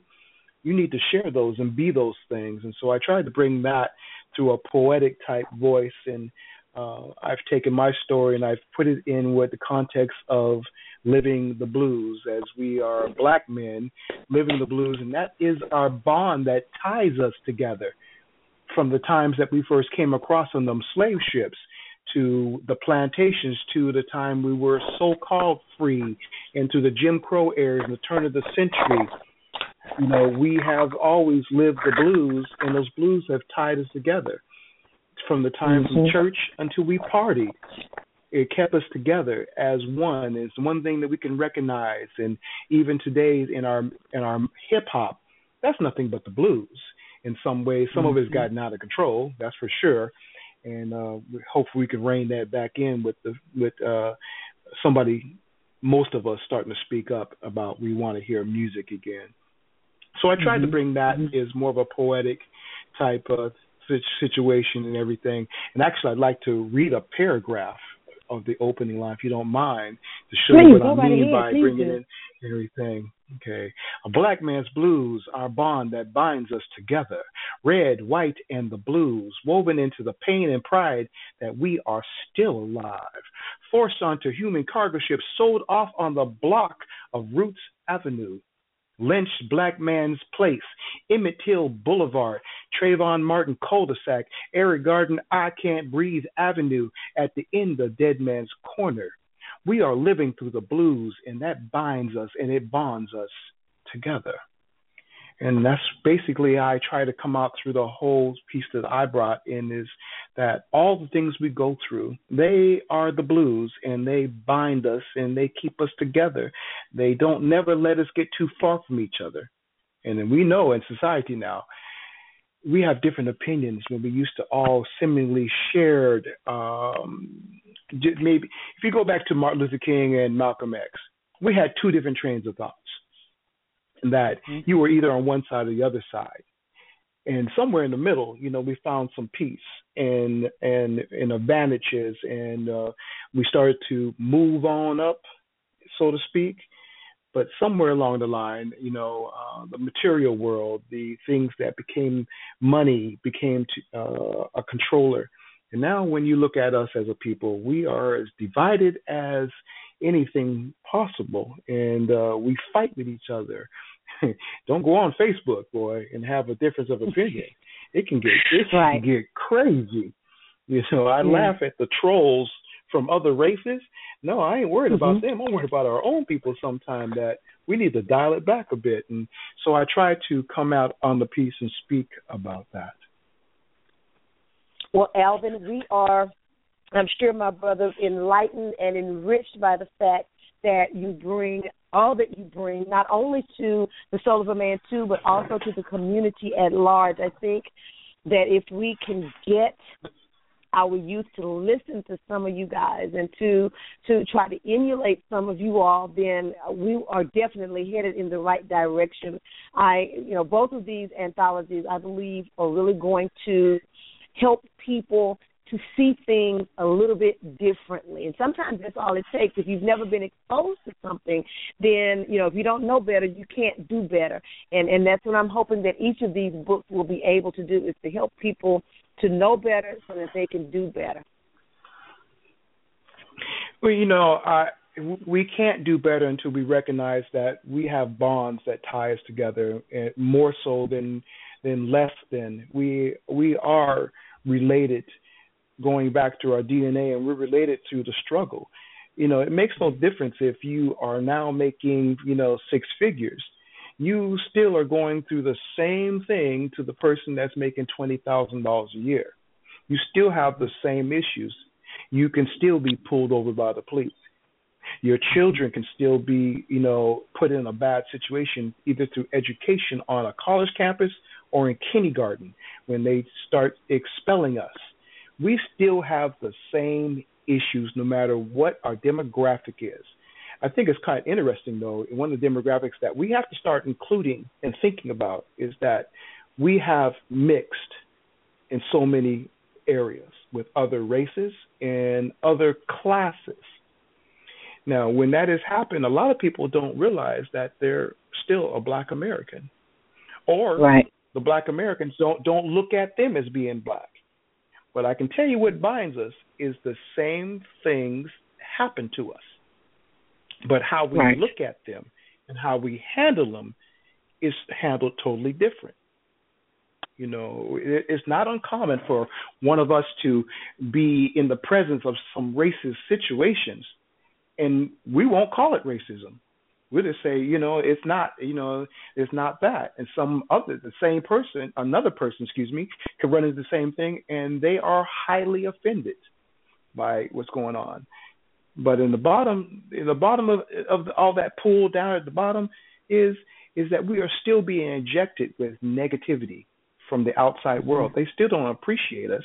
They steal us. And I mean that by that they steal all our trains of thoughts and our ideas and our arts and of course our music that's been going on forever. But even how we walk through society, they are still trying to be like us. And so when we do this, we have to be conscious that our varying opinions are okay, but we still are from the same DNA, regardless of our skin tone or our so-called class or our monetary value. It's interesting you said that because I was having a conversation with someone earlier today, and we were kind of talking about the situation with Bill Cosby versus the situation with, and I can't think of the guy's name right now, but he was the man that played the dad on Seventh Heaven. And the person that I was speaking to said, and they took off all of Cosby's shows. The minute that all of this stuff came out, they were ready to just pull him immediately from the airwaves. And yet Seventh Heaven is still being broadcast on at least one channel because she said she just saw it earlier in the week. And it really resonated with me in relation to what you just said, is at the end of the day, as big as we all thought Bill Cosby was and as much money as he obviously has and the education that he has and all of that, he's still, like you say, he's still a Black man at the end of the day. Still a Black man at the end of the day. And he's still going to experience in relation to where we are compared to where he is, in a lot of ways, the same things that we're experiencing. It may be on a different level, but it's still a level of discrimination. It's still a level of different, being treated differently, even though in your head you may have thought that you have arrived. And so I definitely understand what you're getting at. It doesn't matter. Does not matter at all. And I bring that up in the book about how different classes of us get caught up in thinking that we have arrived. But it doesn't take but just a moment for you to find yourself in the back of the bus headed to county jail, no matter who you are and your so-called blessings. Okay, now you have to be conscious of something. And I mentioned something very important in the book that we've kind of gotten away from. A lot of us were told you have to work 2 and 3 times harder. You have to protect yourself 2 and 3 times smarter. Okay? My grandfather, he made sure I understood that, and I talk about this in the part that I write about. Now, okay, Mr. Bill Cosby, whatever your sin is, you needed to be 2 and 3 times smarter. You forgot. Okay? R. Kelly, you needed to be 2 and 3 times smarter. You forgot. Or maybe he never knew. See, because there's an age demographic and everything. Right. I still, when I walk into a 7-Eleven, I'm conscious of not pulling out my wallet until I get to the counter. You still have to be 2 and 3 times smarter, even on the smallest level. When we're pulled over by the police, Okay. You try to maintain some civility, even though you're spoken to most likely in a rude way. Quite often, we have all experienced that. Okay. Now, we are dying. We're being shot. We're just seeing this read on the TV right now. This young man shot 16 times, and he wasn't a threat. He needed to be 2 and 3 and 4 and 5, 10 times smarter, knowing the climate out there. Now, might seem unfair, but it's just a reality that we have to protect ourselves, protect our children, protect our income, protect our way of life by always working harder 2 or 3 times and being smarter 5 or 6 times, whatever it takes. We don't have that luxury, and that is something that we must teach to our children, that those days are not over. And we don't have an option. It's not, there's no option. No. You can, you don't have you can scream out, sue, and everything all you want. Okay, let's get real. That's not happening. Yeah. Stop screaming. Well, Alvin, thank you so much for being here tonight. I'm going to have to bring you fellas back on for another discussion altogether about those kinds of topics in particular. But before you go, I want you to make sure our listeners know how they can connect with you. My website, please come on by. You'll enjoy yourself. You'll enjoy some of the spoken word, which is normally more romantic, erotic, and I'm kind of known for that. That's alvinhorn.com. Okay? You can catch me on SoundCloud, alvinhorn.com. You can catch me on Twitter @alvinhorn and Facebook, alvinhorn.com. Please come on by, and you can always Google me. There's about 10 pages on me, and they're all good. Anyway, I enjoyed being on. Thank you, Lisa. Thank you. I love speaking to my people and being heard, and I love the exchange of educating ourselves. Thank you so much, Alvin. All right. Have a blessed evening. You as well. Navi Robins. I had an opportunity to interview him. I want to say it was last year, I believe, about one of the books that he was putting out there. So we're glad to welcome him back to Real Life, Real Faith with Cheryl Lacey Donovan and give him an opportunity to maybe even address some of the things that we talked about within just a few moments that we've been on with Alvin Horn and Brian Ganges and how he weighs in on those topics, as well as give us an opportunity to hear a little bit about his contribution to Souls of Man 2. Hi, Navi. Hi, good evening. How are you doing? Doing great. How about you? I'm doing excellent. Thank you. I just first want to say thanks to you, thanks to Alyssa, definitely thanks to the Creator for this opportunity. It's a great opportunity for Black men to be able to open themselves up, because we don't have that opportunity. Most of the time we have to remain strong. We have to be warriors. And a lot of times we don't get the opportunity to release emotionally. And I think, and I definitely thank Alyssa for this opportunity. Yeah. So what are some of your thoughts? I know that you've been on the line for a few minutes and you've heard what some of the other contributors have said, in particular Alvin, what he just got through saying, and what Brian has said, and Alvin Romer as well. What are some of your thoughts about that? For one, I think that my people have been asleep for so long. We've allowed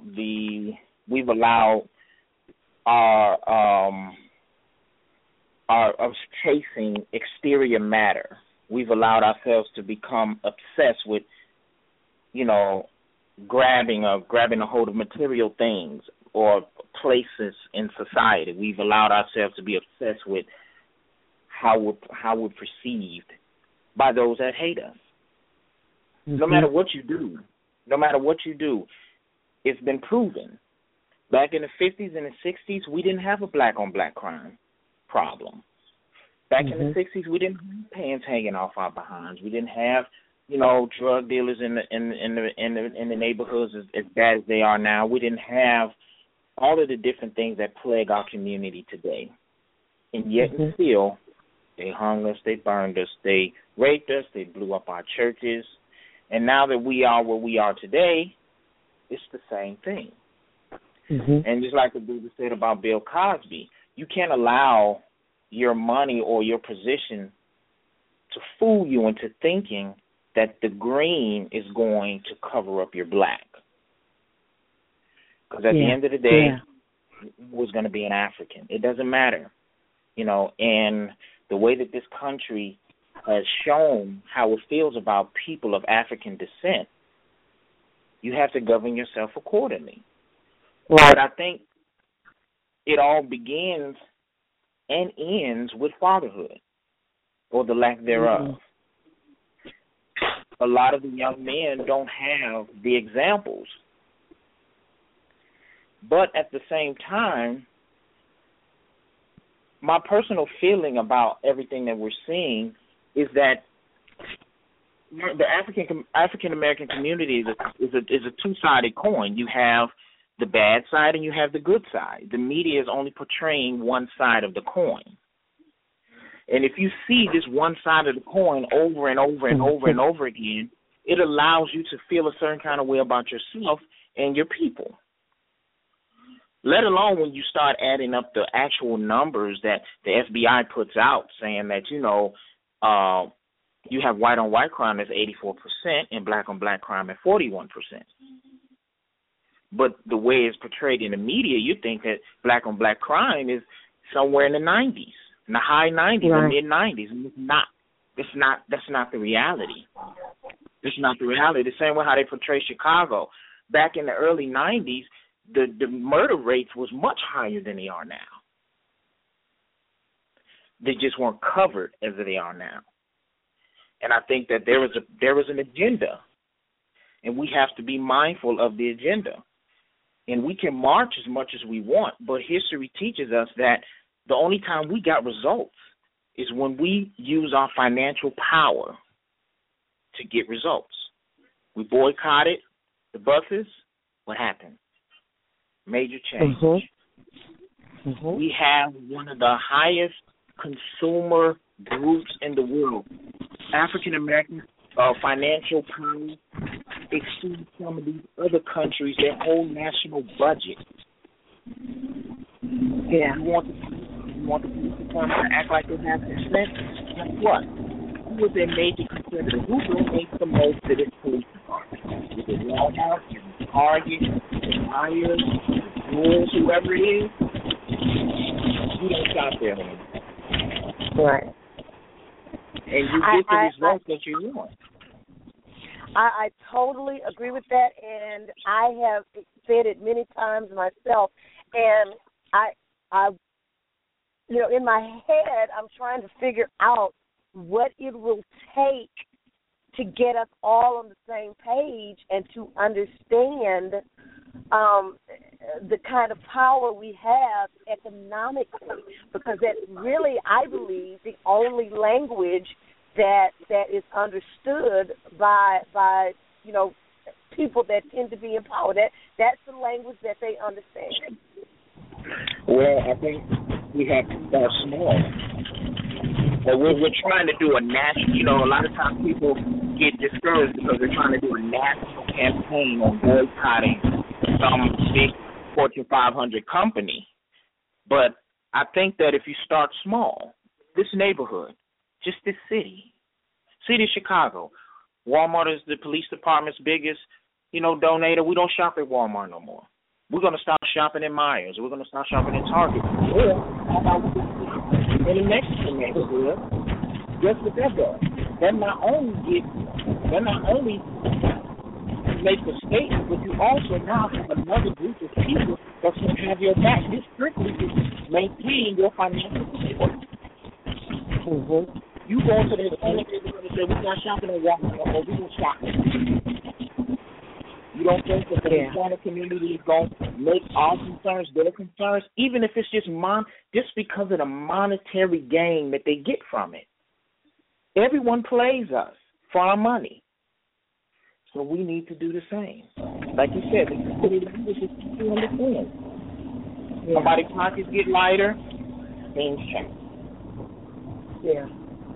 And, you know, I think another part of that is getting into the mindset of creating our own, and that's kind of what Lisa and I have joined our heads together with the whole media thing. You know, if we don't control the narrative, then we will get those things that we see in media where it seems like 90% of the crime is caused by black people and you know, or kids that don't have dads in the home, or whatever the case may be. It's because we really don't control that narrative. And we have to stop looking to somebody else to give us the resources to be able to create those things. You know, we want, the government gives everybody else money. Well, you know what? I'm not waiting on the government to give me any money to create something in my community. How about we get together and raise that capital ourselves? You just said it. We have $1 trillion worth of buying power. So why aren't we doing that? And what is it going to take for us to get into position to do that? Because that is where the change is going to happen. When I drive down or drive in an African-American community, and on every street corner I see a Vietnamese shop for this and a Vietnamese shop for that, you know, not throwing any shade on them, but come on, are you kidding me? And I think it's a cop-out for us as African-Americans to say, well, it's because they got government funding or they got it. No, we could do that. We wouldn't need the government. Let's pool our resources together like they used to do and create it for ourselves. You're absolutely right. Like I said, we have to start small. My people, we follow trends. So you have to start small. Some of the greatest things started as small as a mustard seed. So you have to start small. Once our people start to see the success of a small group of people, then you start to see people gravitate to that. But it has to start small. You know, a lot of times we try to start big. We want to go national. We want to go international. And because we're so divided, we can't shoot for that. You know, something needs to change, and a lot of times we need to change our strategy. So, Navi, tell us a little bit about your contribution to Soul of a Man 2, and then you can let us know how we can connect with you. And definitely, again, like I said, I think I need to have all you guys back on the broadcast again to talk about this further. Absolutely. My contribution, entitled Transformation from a Black Man to a Father, it follows my journey of losing my 3-month-old son in the most tragic way, and how, like I said previously, as men, as black men, we don't get the opportunity to be open or to grieve, and that affected how I raised my other children. You know, he wasn't my only child. I had an older son and an older daughter, and it really affected how I moved forward as a father. And it was just a downhill slope.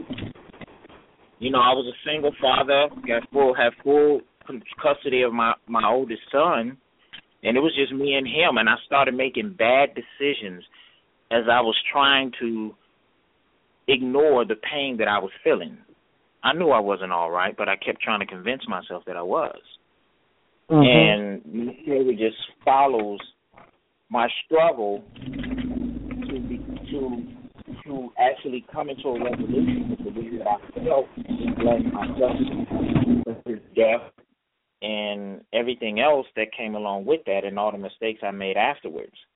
And the message in that story is, you know, a lot of times we feel like if we're not perfect fathers, or if we're not, you know, kind of like picturesque, you know, we're like this picture perfect image of a father, then a lot of times black men feel like we shouldn't get involved. And my message is, you can make as many mistakes as you want. You're going to make mistakes. Just don't give up.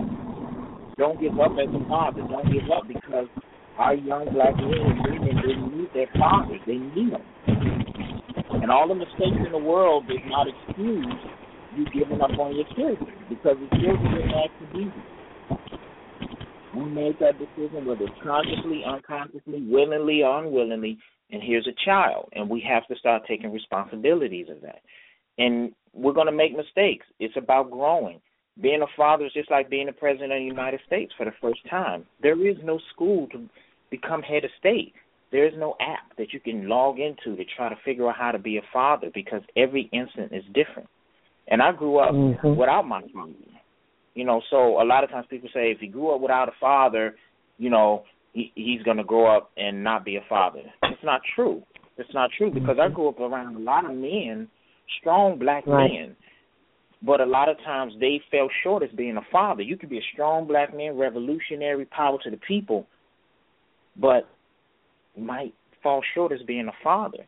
It's about your will and what you're willing to do, how far you're willing to go for your children, because you, as a parent, you have to be willing to give your life for your baby. Right. You know, I want to say this before I let you tell our listeners how they can connect with you.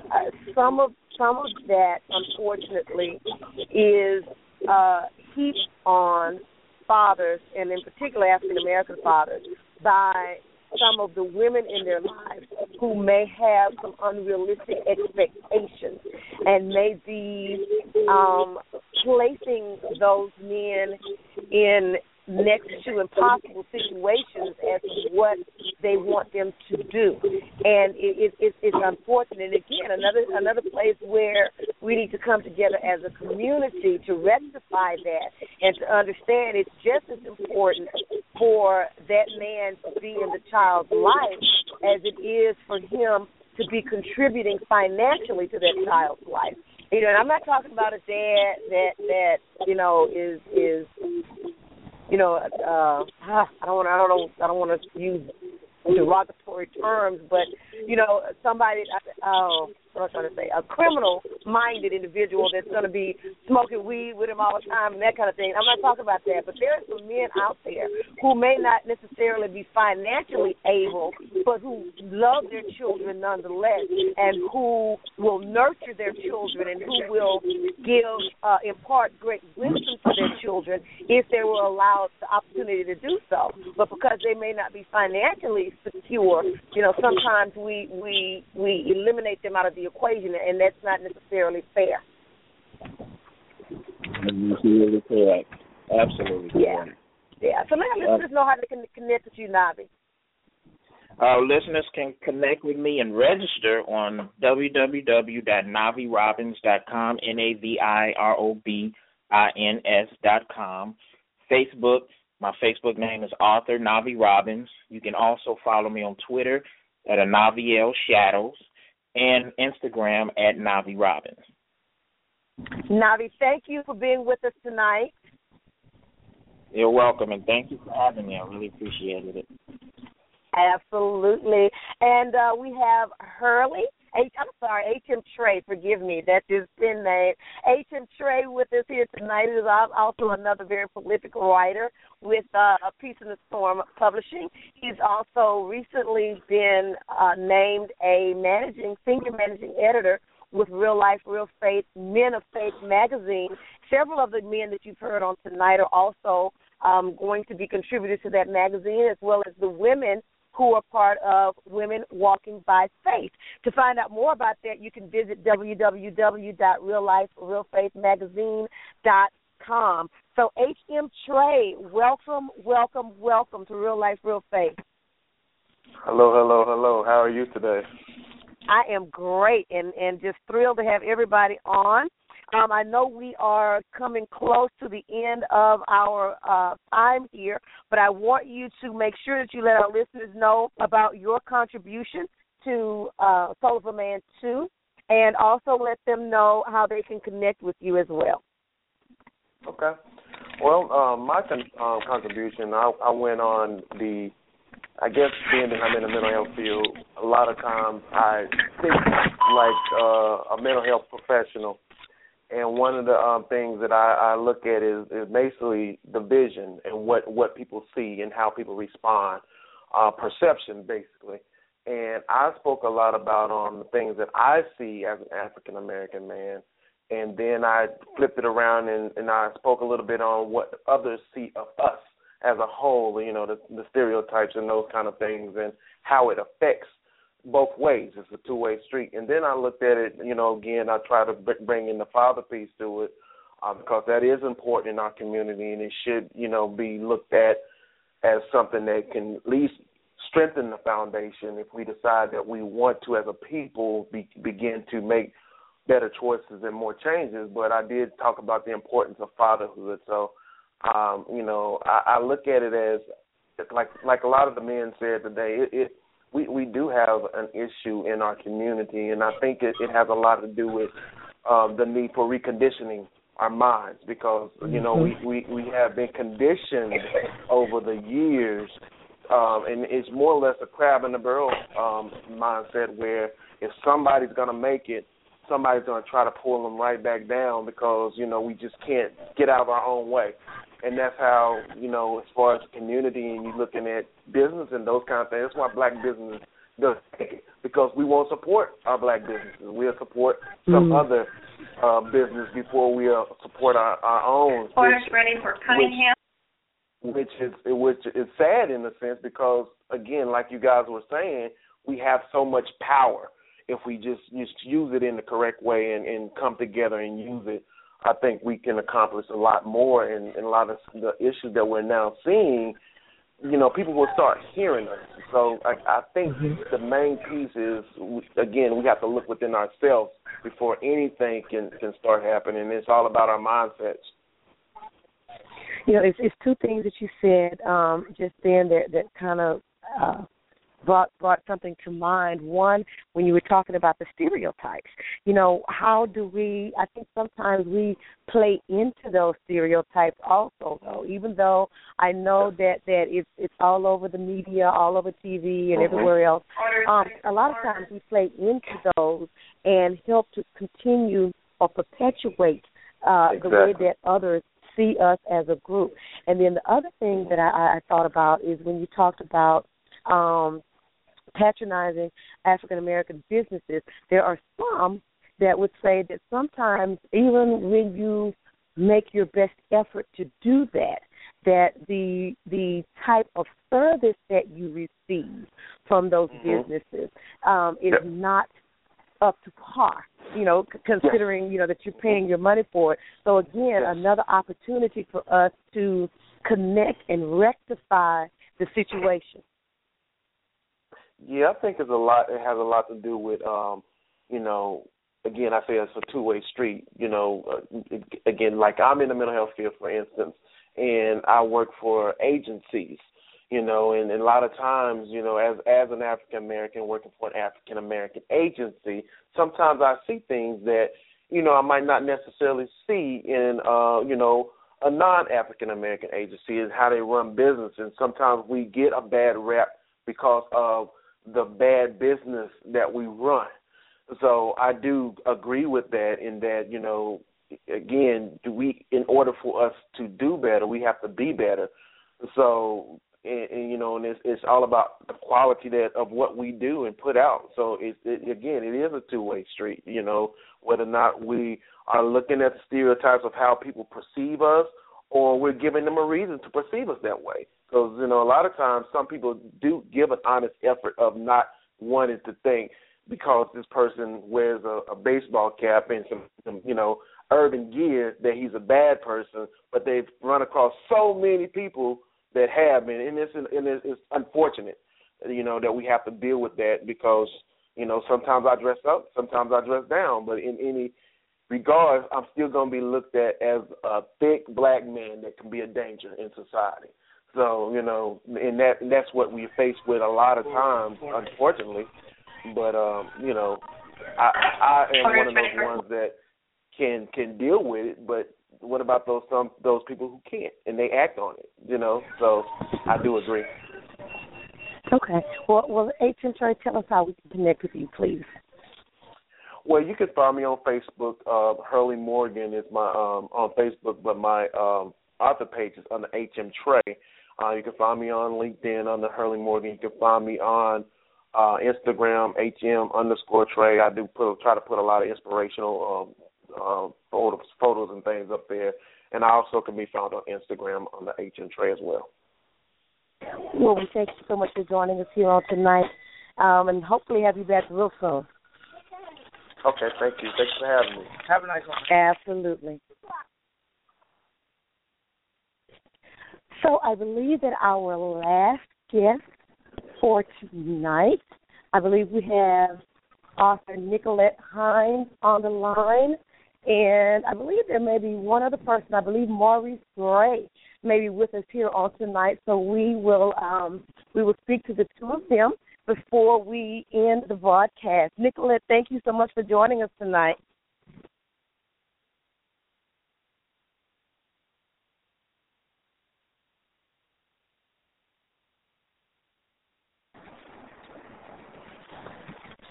Hello, Maurice, are you there? Yes, I am. Okay, well, we'll go ahead and talk to Maurice right now until we work out our difficulties with Nicolette. Maurice, thank you so much for joining us. I'm glad I could be here. So, Maurice, tell us a little bit about what you contributed this time around to The Soul of a Man 2. Well, this time is a little bit different. When we did the first The Soul of a Man, I played to my strength and wrote a short story.